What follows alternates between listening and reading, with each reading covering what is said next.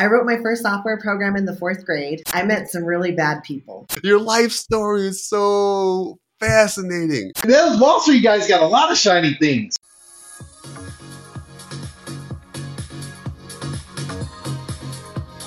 Hello, welcome to another episode of the Dre and Smiley, the Inner Circle Podcast. All right, Smiley. We got a great guest on with us here. I'll read a quick bio, then we'll jump right into it. Lisa Bischoff, the brilliant mind behind Fit to Exist, is an electrical engineer graduate from Colorado Springs. Lisa's extraordinary journey transcended the technical realm, leading her through challenges to an unexpected destination, ministry. Lisa's unique story from engineering to inspiration as a beacon of personal growth and resilience. With a passion for helping others face fears, anxiety, and rejection, she founded Fit to Exist, an innovative company dedicated to breaking barriers and guiding individuals towards fulfilling lives. An avid enthusiast of recreational activities, Lisa doesn't just embrace life, she empowers others to do the same. Through her inspiring journey of transformation and personal development, Lisa ignites a spark of possibility for those seeking a path beyond the expected. Join us as we delve into Lisa's transformative tale where engineering expertise meets the soulful call of ministry and discover the power of Fit to Exist in breaking down barriers and fostering a life of fulfillment. With that, Lisa, welcome to the podcast. Thank you for having me. Yeah.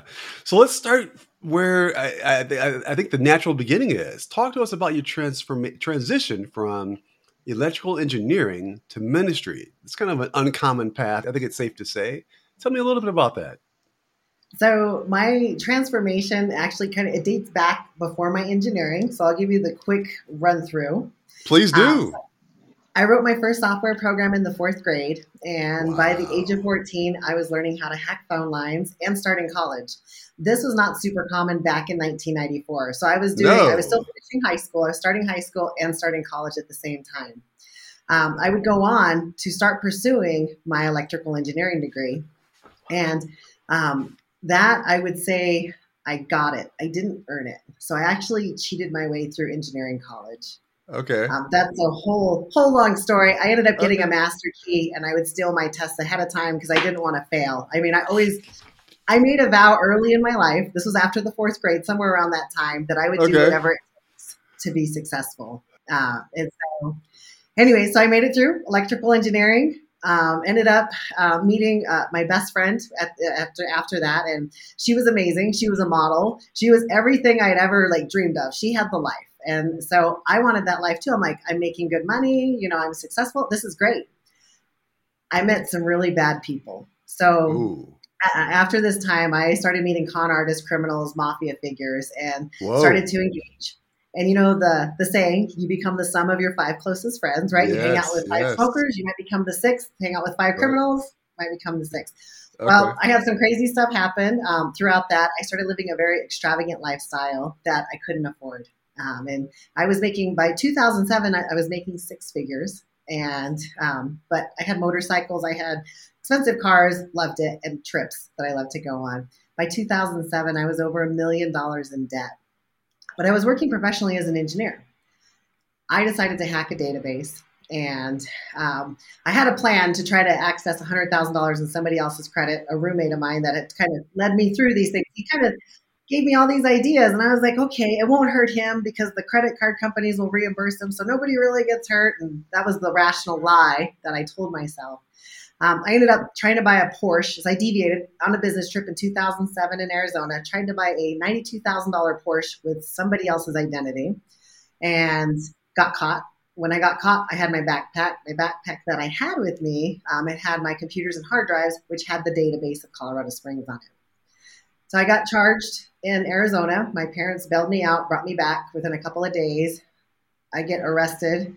I get charged here. They brought me in for questioning and then arrested me for that. So in 2007, I end up losing my job as an engineer. I lose all my security clearances and the ability to work in the industry. I couldn't even volunteer after that because it was theft of information and theft and identity theft. everywhere there's theft, nobody wants a thief around them. So even trying to do my community service was hard. So 2007, I ended up spending 30 days in jail in Arizona because I actually never took possession of the car. And then in Colorado, I didn't actually steal anybody's identity. It was all intent. It was what I could have done. So I ended up with probation and community service. Again, community service, that was really hard to do.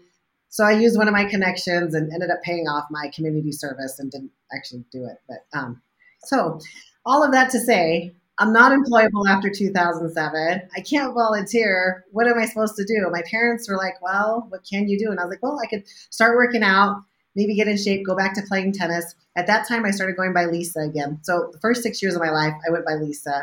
And then in kindergarten, there was too many Lisas, or maybe it was 5 years. Too many Lisas.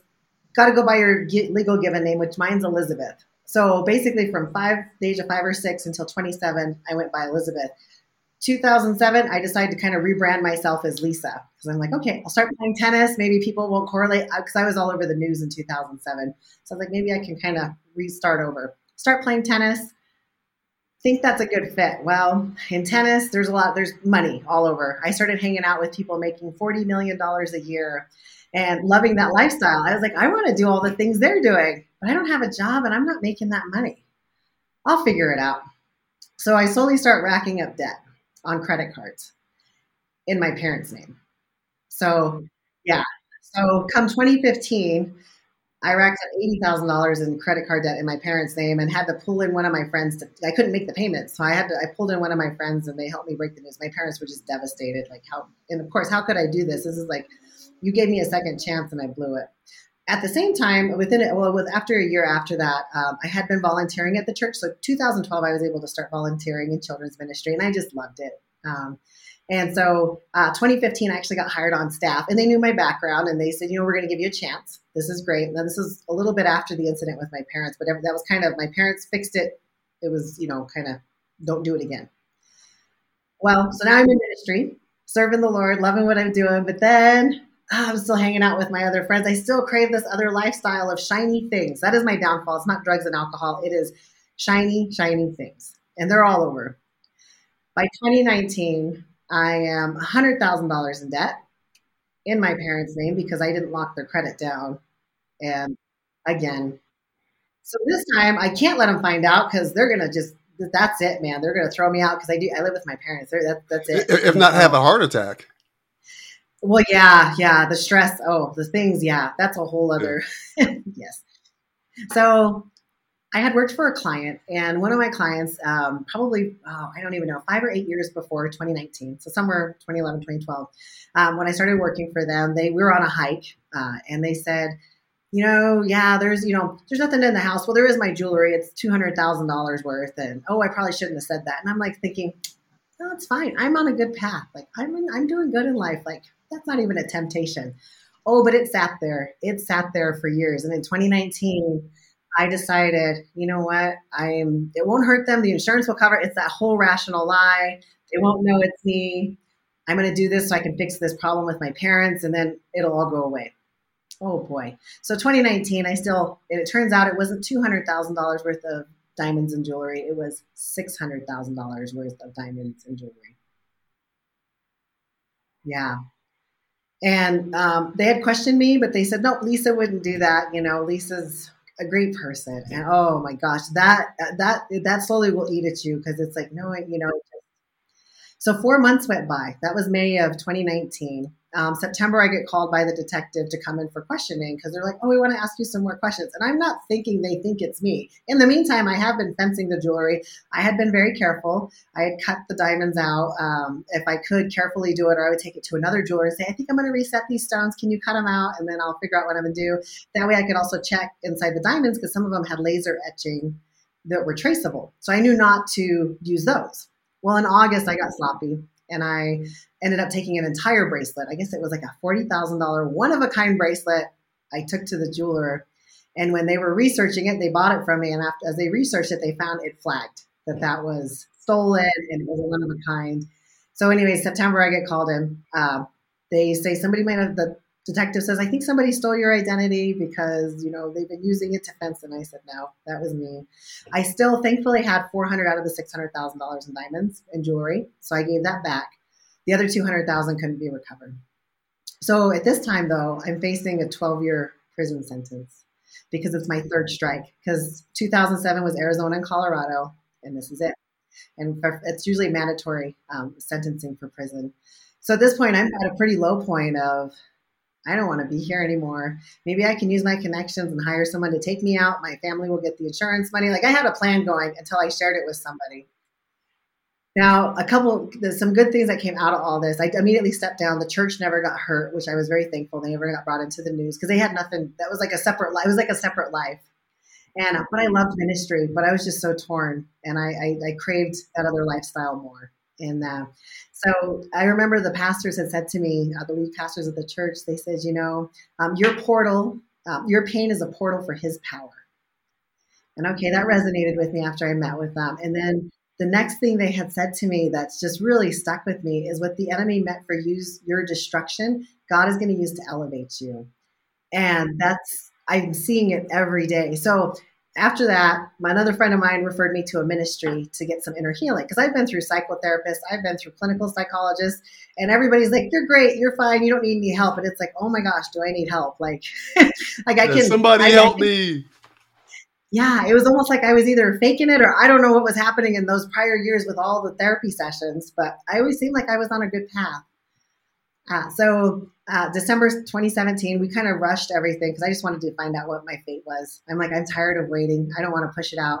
And gosh, I have some amazing friends and people in my life. I had 13 people writing letters to the judge, all the way from detectives to other judges to prominent people. I have a wide range of friends, so I'm very thankful for them.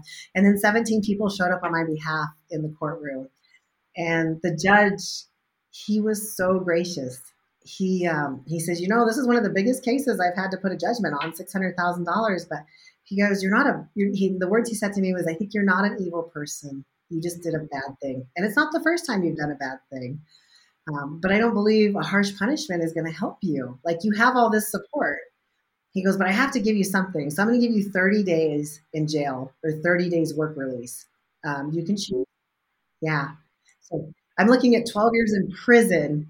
And then, didn't know what the restitution would be at that time. It could be $200,000 to $300,000 because of what couldn't be accounted for plus damages. So I reported after the holidays. It was December 17th. He goes, you can report after the holidays. So I reported January 6th. Very nice judge. I report on January 6th. And right when I report, they're so nice to me. And they're like, oh, your sentence has been reduced to 2 weeks. And I ended up doing the jail time because I didn't want my family to drive me back and forth for work release. I was like, that's no more burden on anybody. 2 weeks. And in those 2 weeks, there was miracles happening. I was like, I got to do ministry in jail. And now I'm very specific with God. I'm like, you know what? If I want to do prison and jail ministry, but I don't actually want to be in there. I would like to be able to come and go as I please. Yeah. That had started. I had started at that ministry before that. And then, and we started renewing my mind, going through that and some inner healing. And so I got to do a little bit of that while I was in the jail. After I got out of jail, I continued with that ministry, and I went through more renewing of my mind, inner healing, and some deliverance. And so fast forward, I ended up getting to volunteer with that ministry and just fell in love with it and seeing people get healing. I ended up getting put on staff with that ministry and got to counsel people, which was like another level of healing, and getting to see things happen was amazing. Unfortunately, in February of this year, there were some things happening that really were disappointing for me at that ministry. And I felt like God released me. And I was like, I don't know what I'm going to do, but I got to start writing my book, professionally speaking, and start my own company. And so that's what I do now. And I get to actually, another cool thing that came out is I get to go into the detention centers and work with the youth twice a week and do ministry with them. So Lisa, I feel like I walked into a theater with my box of popcorn, settled back to watch what I think is going to be a fairly decent movie. And the first scene has me at the edge of my seat, my mind blown with like a million questions, like, what just happened?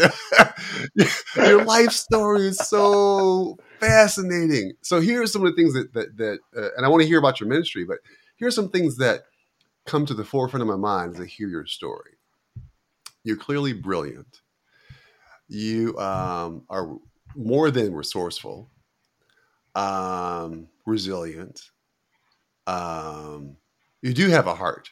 It's clear you have a huge heart. And the brilliance in terms of writing your first program in the 4th grade, hacking into phone lines shortly thereafter. It's just, I mean, you have to wonder, people are, who they are, and they evolve like you have for a number of different reasons. If you were to think back, right, those early paths that you took, your attraction to the sparkly, beautiful things, nature, nurture.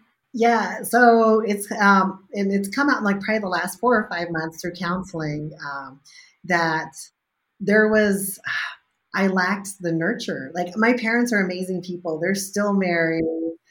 They always gave me everything I wanted, but it's almost like everything was transactional. And that's how I've always treated people. And so, I mean, I haven't really dated in like 13 years. Like it's one of those, I'm not sure how. I'm not sure how. I'm getting better at friendships, but I do have that void. And so that void of, I guess it would be the nurture. It's trying to figure that out. And I believe a lot of the things I did were trying to feel something. And that, for me, it was exciting when I was doing certain things. It was stressful and exciting at the same time. So. One thing you said is you were thinking about ending it. I thought you were going to say I was going to try and go to Switzerland or Belize where they don't extradite to the U.S. You're like, no, let me just take myself out so that they can get the insurance money and then I'll just be somewhere else. I was like, so you don't have a book, you have a movie with a sequel. For sure. So for sure. that is so amazing. But tell me this from our listeners' perspective, if you could just define your role or what electrical engineer is. Do you wire up houses as an electrical engineer? Do you do circuit boards for computers? And then after you define that, with your talent from writing software, reading code, and looking at databases, have you ever thought about applying that to Wall Street, where you get the shiny things and they just look at algorithms? Because to be scientific in the mind and look at software, that means you see logic, which means you understand numbers and you understand code. So I would think with your skill set in Wall Street or these financial services, you would have just blown up and had 7 figures immediately. And what is electrical engineering? Were you wiring houses or are you doing circuit boards for radios? No, so for electrical engineering, I actually had specialized in college in feedback control systems, so doing robotics and coding and doing all that. And it's funny because I've volunteered on mission trips and traveled around the world, and there's one called Engineering Ministries International, and they're like, oh yeah, we got the electrical engineers, they can wire up the house. I'm like, oh my gosh, like we almost had a house on fire because we're not electricians. We're putting these giant breakers on, and like the wire is undersized, and I was like, it'll protect it, just stick a penny in there. Oh my gosh. Like we're so lucky that ministry did not burn down. I think that was in Honduras that we did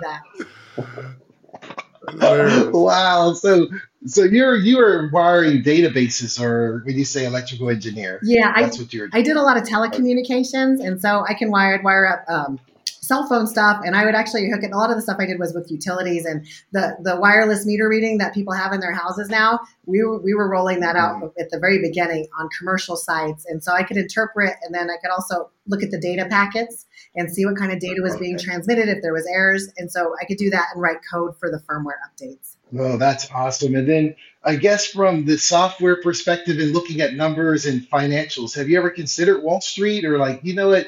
I was watching Billions on TV, and they got all those smart dudes or ladies like Taylor. They just see numbers, they see patterns of data, and that's the way I see software engineers and developers. If you took that path, Lisa, you would crush it. And those Wall Street guys got a lot of shiny things. Yeah. So I could say there's pros and cons to all that, right? So after 2007, actually part of my probation sentencing was I wasn't allowed to use computers or smartphones for 2 years. And that was horrible for me. I had to use like a flip phone. And if I wanted to do something, my parents would sit there and monitor me. I'm like, this is horrible. After that, though, I had some friends and I started to learn about options trading and how you could write the software to start doing your picks. And that was not a good, it was not a good fit for me because it almost turned into gambling. Like, I think I picked up a roulette habit too. I was like, I'm going to go play at the tables. Like, yeah. So I'm very mindful of what avenues, because I worry too. Like, what if What if I did write code to embezzle? Like I have to be very careful where I let my mind, because I even got into, this is a side note, magic as a magician, which was really cool because I'm like, cool, I can do magic tricks and, object lessons and teach the kids. Oh no, that turned into, I learned a lot about deception and sleight of hand and look what I could do. I could Interesting. So that leads us into Fit to Exist. Tell us about that. Okay, well, I created Fit to Exist like in 2010, but I wasn't sure what I was going to do with it. I also created Fit to Exist Fitness. So I was training people back in 2010. I had a studio, I leased space, and I loved it. My biggest problem was I had a hard time charging people because I wanted to just help everybody get in shape. I'm like, you can't afford it. But that's the heart I was talking about, the big heart. Yeah. Okay. But I'm learning now when people pay, they pay attention. So they have to invest in themselves, and it's for them too that they're doing that investment. So Fit to Exist now, what it has morphed into is I loved the ministry and the counseling. So one of my goals is to walk people through renewing their mind, inner healing, and deliverance.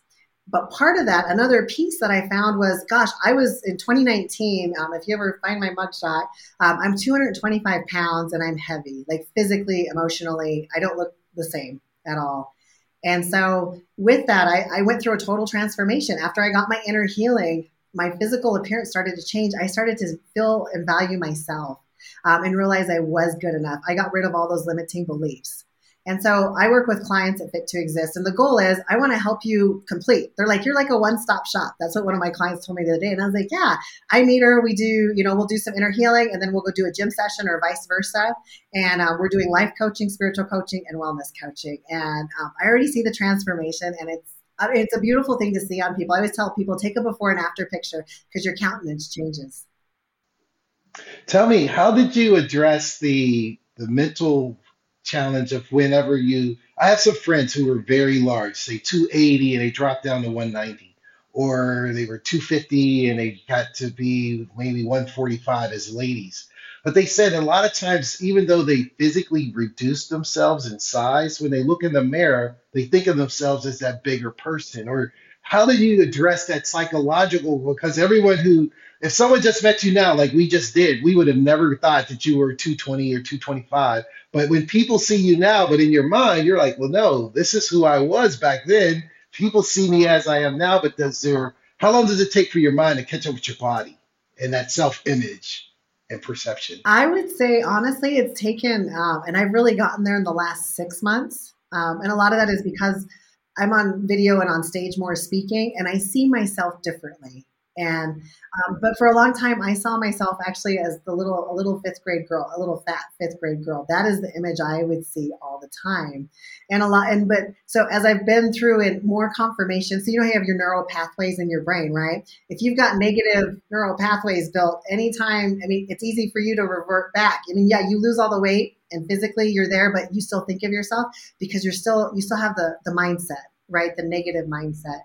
And so as I've been going through more and more and saying, I am good enough. I am beautiful. God made me beautiful. Like for me, that's owning that and knowing that has made the big difference. But it does take time. It wasn't something that just happened overnight. Like one day I woke up and yeah. Yeah. So Lisa, one thing that comes to mind here, I could definitely see you being successful with those that come to Fit to Exist because of your background, right? You can probably speak to most people's experiences. I can hear you saying, I can relate to that experience. I can relate to that experience. Oh, I can relate to that too. And then through your own history, you can kind of share with them, hey, here's how I overcame this here. So perfect coach because of your background.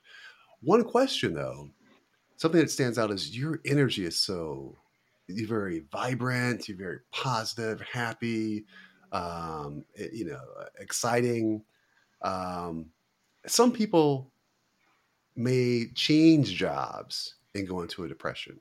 Some people may get fired from a job and, feel worthless. How is it you're able to be this beacon, of light and happiness and positivity, considering all the challenges that you faced? What is the, how are you able to, keep your compass heading north in spite of it all? it was challenging, right? Since I would say I lived like very much on I kept myself on a pedestal until 2007. And when I got in trouble and was all over the news, I was so embarrassed. It was like I fell. And my life changed. I mean, that was a huge pivotal point for me in terms of, yeah. I felt it a couple times. And then in 2019, I felt it again because it was like, I did it again. Nobody's going to give me another chance. But what has changed is the people I surround myself with is they never gave up on me. And that was huge. I mean, I still have people that have me work for them and do even the people that were involved in my big 2019 deal. I got to work for them again. Like I got to walk through a forgiveness and actually talk to them again. And that was huge. That also helped me see I'm not this horrible person.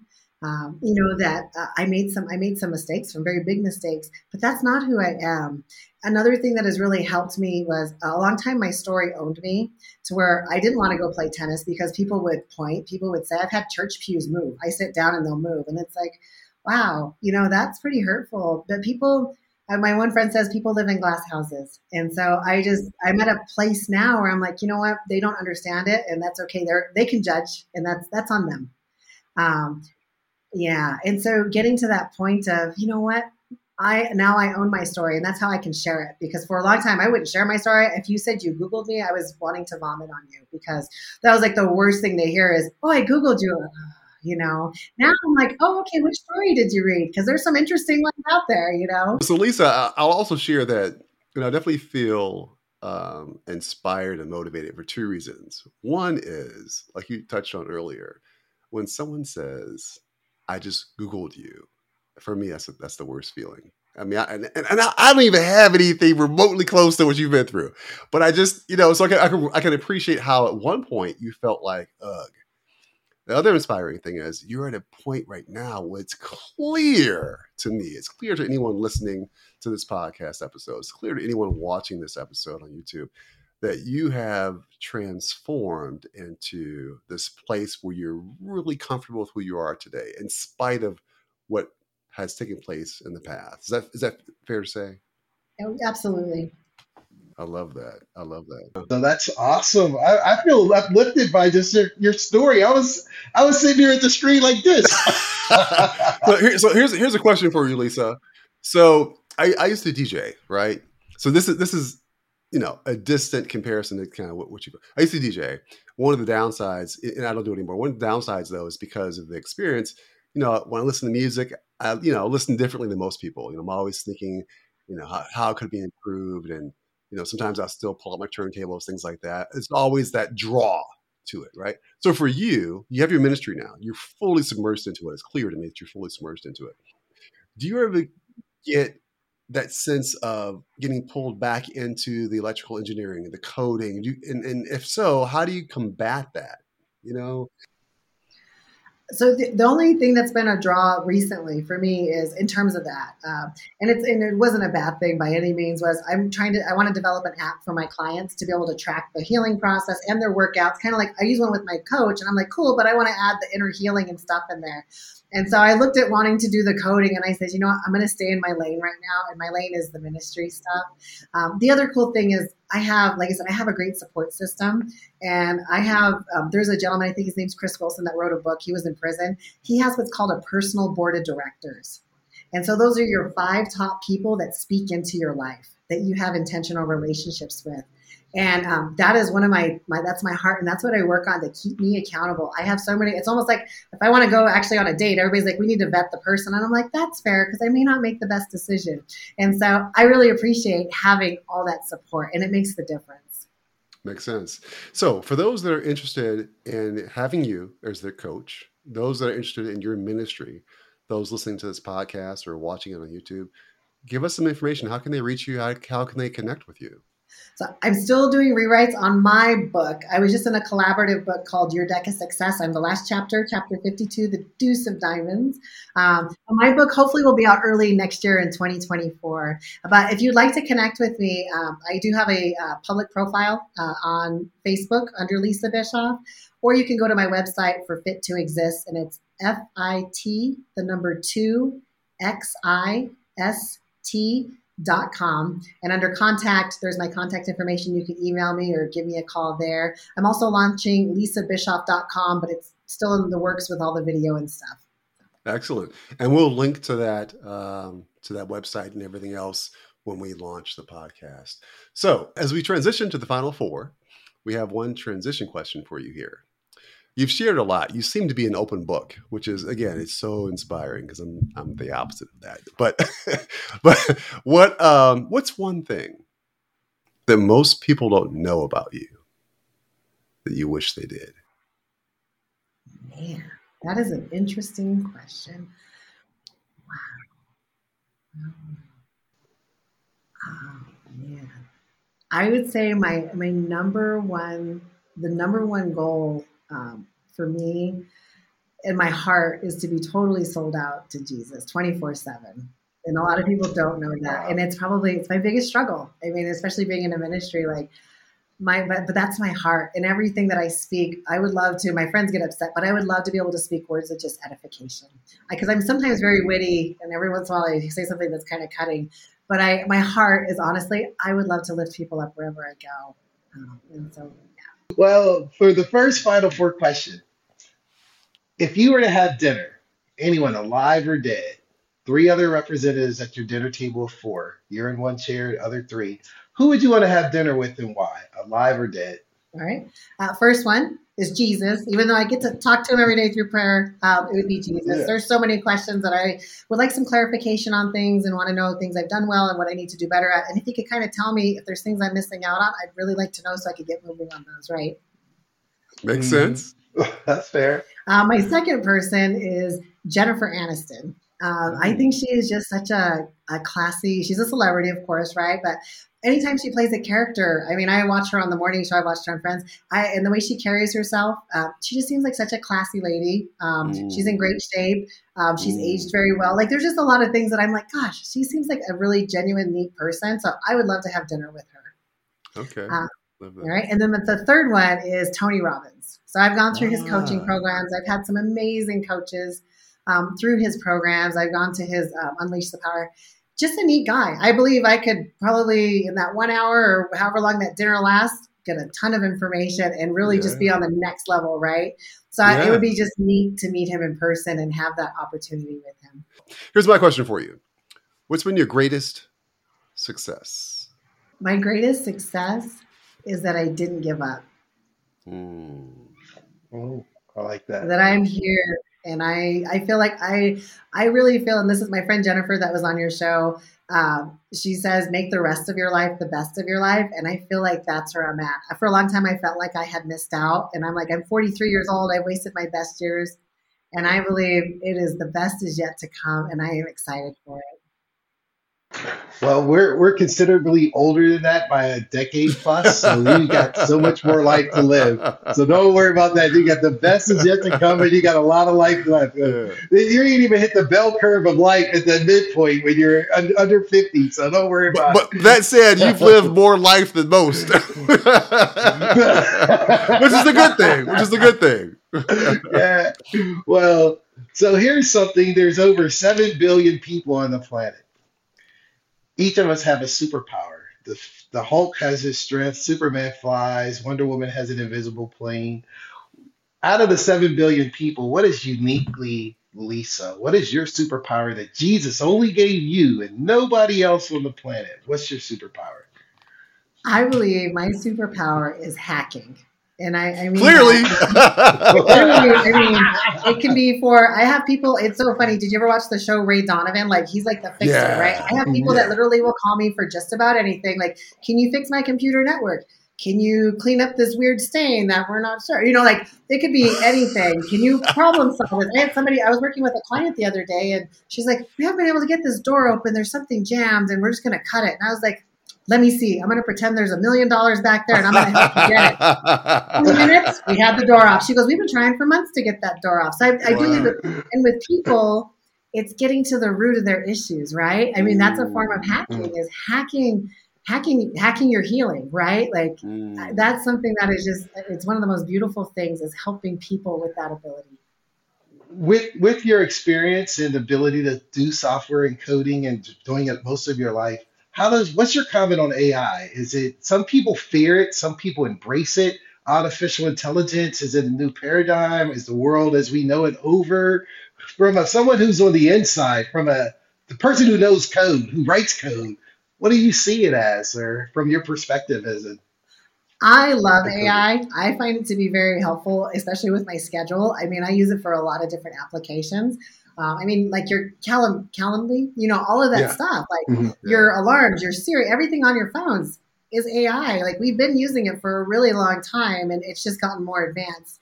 The only thing that I guess concerns me about AI is people overly using, especially like going through college and stuff like that. And okay, I'm one to speak since I stole my I was going to say, test. Lisa, wait a minute. But technically, I did learn the material. I did learn how to Okay. answer the correctly. I Okay. understood. Okay. I just wanted to get biased. But for people that aren't actually learning, that's the scary thing is if you're using AI and you're becoming a doctor or you're somehow using that to write your papers and you're not actually learning, the scary thing is who's going to program the AI later on? Like who's going to be left when something breaks Yeah, and the other generations don't necessarily know how to fix it because they used it to get ahead. Mm-hmm. yeah, that's That's fair. fair. That makes Yeah. sense. Yeah. So I know you have a book coming out. If I'm correct, it's not an autobiography. Is that right? No, so I wanted to do an autobiography, but my publisher said, no, people want to gain something. Like, what are you going to help people? And so I said, okay. So what I did is I've written I think it's 18 or 19 chapters, and it tells my story. So it tells some more details because there's some other really interesting parts of my story. But I talk about where I made vows, like whatever it takes early on, and how living to those vows and how people accidentally make vows and it actually locks you in a bondage in your life. Like, I'll never be like my brother or my mom. And then you end up, wow, that person turned out just like them in that vow. So I talk about vows. I talk about how to break off of the vows and fix the belief because there's an underlying belief with those. I go into inner healing, how inner healing got to the root of where my rejection came in, the lying. So I tell my story as I show how those got revealed with a process. And I took inner healing, and that's another part of my book I'm trying to rewrite right now, is I took the regular inner healing that I had learned, and I was like, gosh, when I teach this, it took me years to get it. And I was like, I want people to learn it when I'm speaking. And I said, so I formulated a process. It's 5 steps. I call it the GRACE process, where G is for go to a memory. R, in that memory, you release forgiveness. A, you acknowledge the lie. C, you confirm the truth. Because usually the lie is because it was at that time, right? You were in it and it was your perception of what happened, Yeah. but it's not necessarily what actually happened. So with C, we confirm the truth. We look at the facts of, oh, this is actually what was happening, not my perception. And when you can take those truths and those facts and apply it, E, you experience healing. So that's the goal of the book is for people to be able to get to the root and do their own inner healing and start learning, hey, I can do this on my own. And, I invite Jesus, Holy Spirit, or wherever your beliefs are, you can go through that process. And then the last step is there's a little piece of breaking off strongholds. I love that. I love that. So for the final question, I'm going to pivot a bit. Both Smiley and I touched on at the very beginning here that your story could easily, and I'm certain we're not the first ones that have said this, could be a movie, right? If it were, what would the title be? And who would star as you? Okay. I love this question because it's one that I've thought about since 2007, the first time I got in trouble. I didn't actually come up with a title though, but I have a cast list with all my friends. They're like, we want so-and-so to play us. And so for me, I grew up watching Saved by the Bell. Okay. And so I love Tiffany Amber Thiessen. I'm like, she could play me. Yeah. Yeah. She would be my like top choice to play my character. But gosh, I don't know what I would call the movie. Because a lot of times people refer to my story as Catch Me If You Can. Yeah, it's like better than that, though. I feel like it's better than that. Well, because one, it's a woman who started in the 4th grade. And I think that guy in a man's world, it's kind of, the story is so believable and so boring and so, having a woman starting in the 4th grade as a girl who isn't, I wouldn't say you're devious. I think you probably just had a lot of intelligence, right? And you're really creative in how you used it, right? That's my takeaway. Now, the criminal aspect of it all, of course, we can all agree, we don't. that's more than devious. But yeah, so the title though, what do you think? Catch Me If You Can, or something different?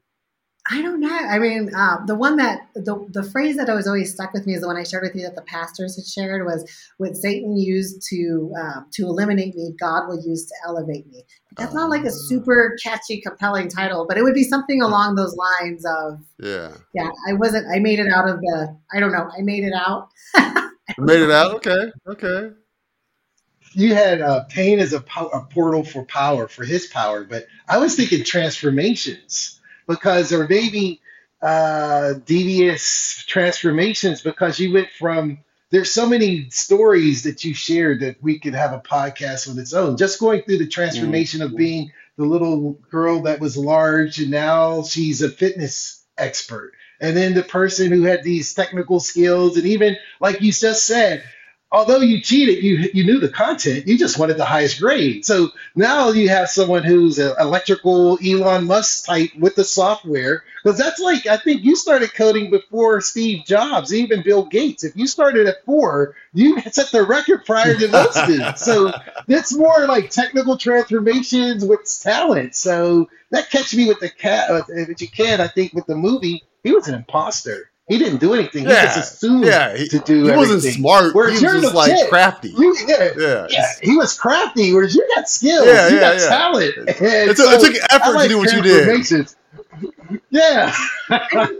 As you say that, one of the things that's been on my heart, and I'm working on this with a group of people right now, is when I get to share and I get to speak from stage, I always want to encourage people to get healing, right? I say, hurt people. That's right. What if we could start a movement with healed people, heal people? So her and I, maybe this would be the title of my movie, is we came up with and got the domain for, let's see, it's, oh my gosh, I can't even remember it. That's not good. Heal people. It's heal, revive, thrive. I love it. Heal, revive, thrive. I like it. Wow, Lisa, this has been absolutely exponentially fantastic. I mean, like I said, when I look at my pre-notes before the podcast and what I've captured, this has just been amazing. Your story has just uplifted me, and I'm so inspired by you and what you're doing and who you're helping.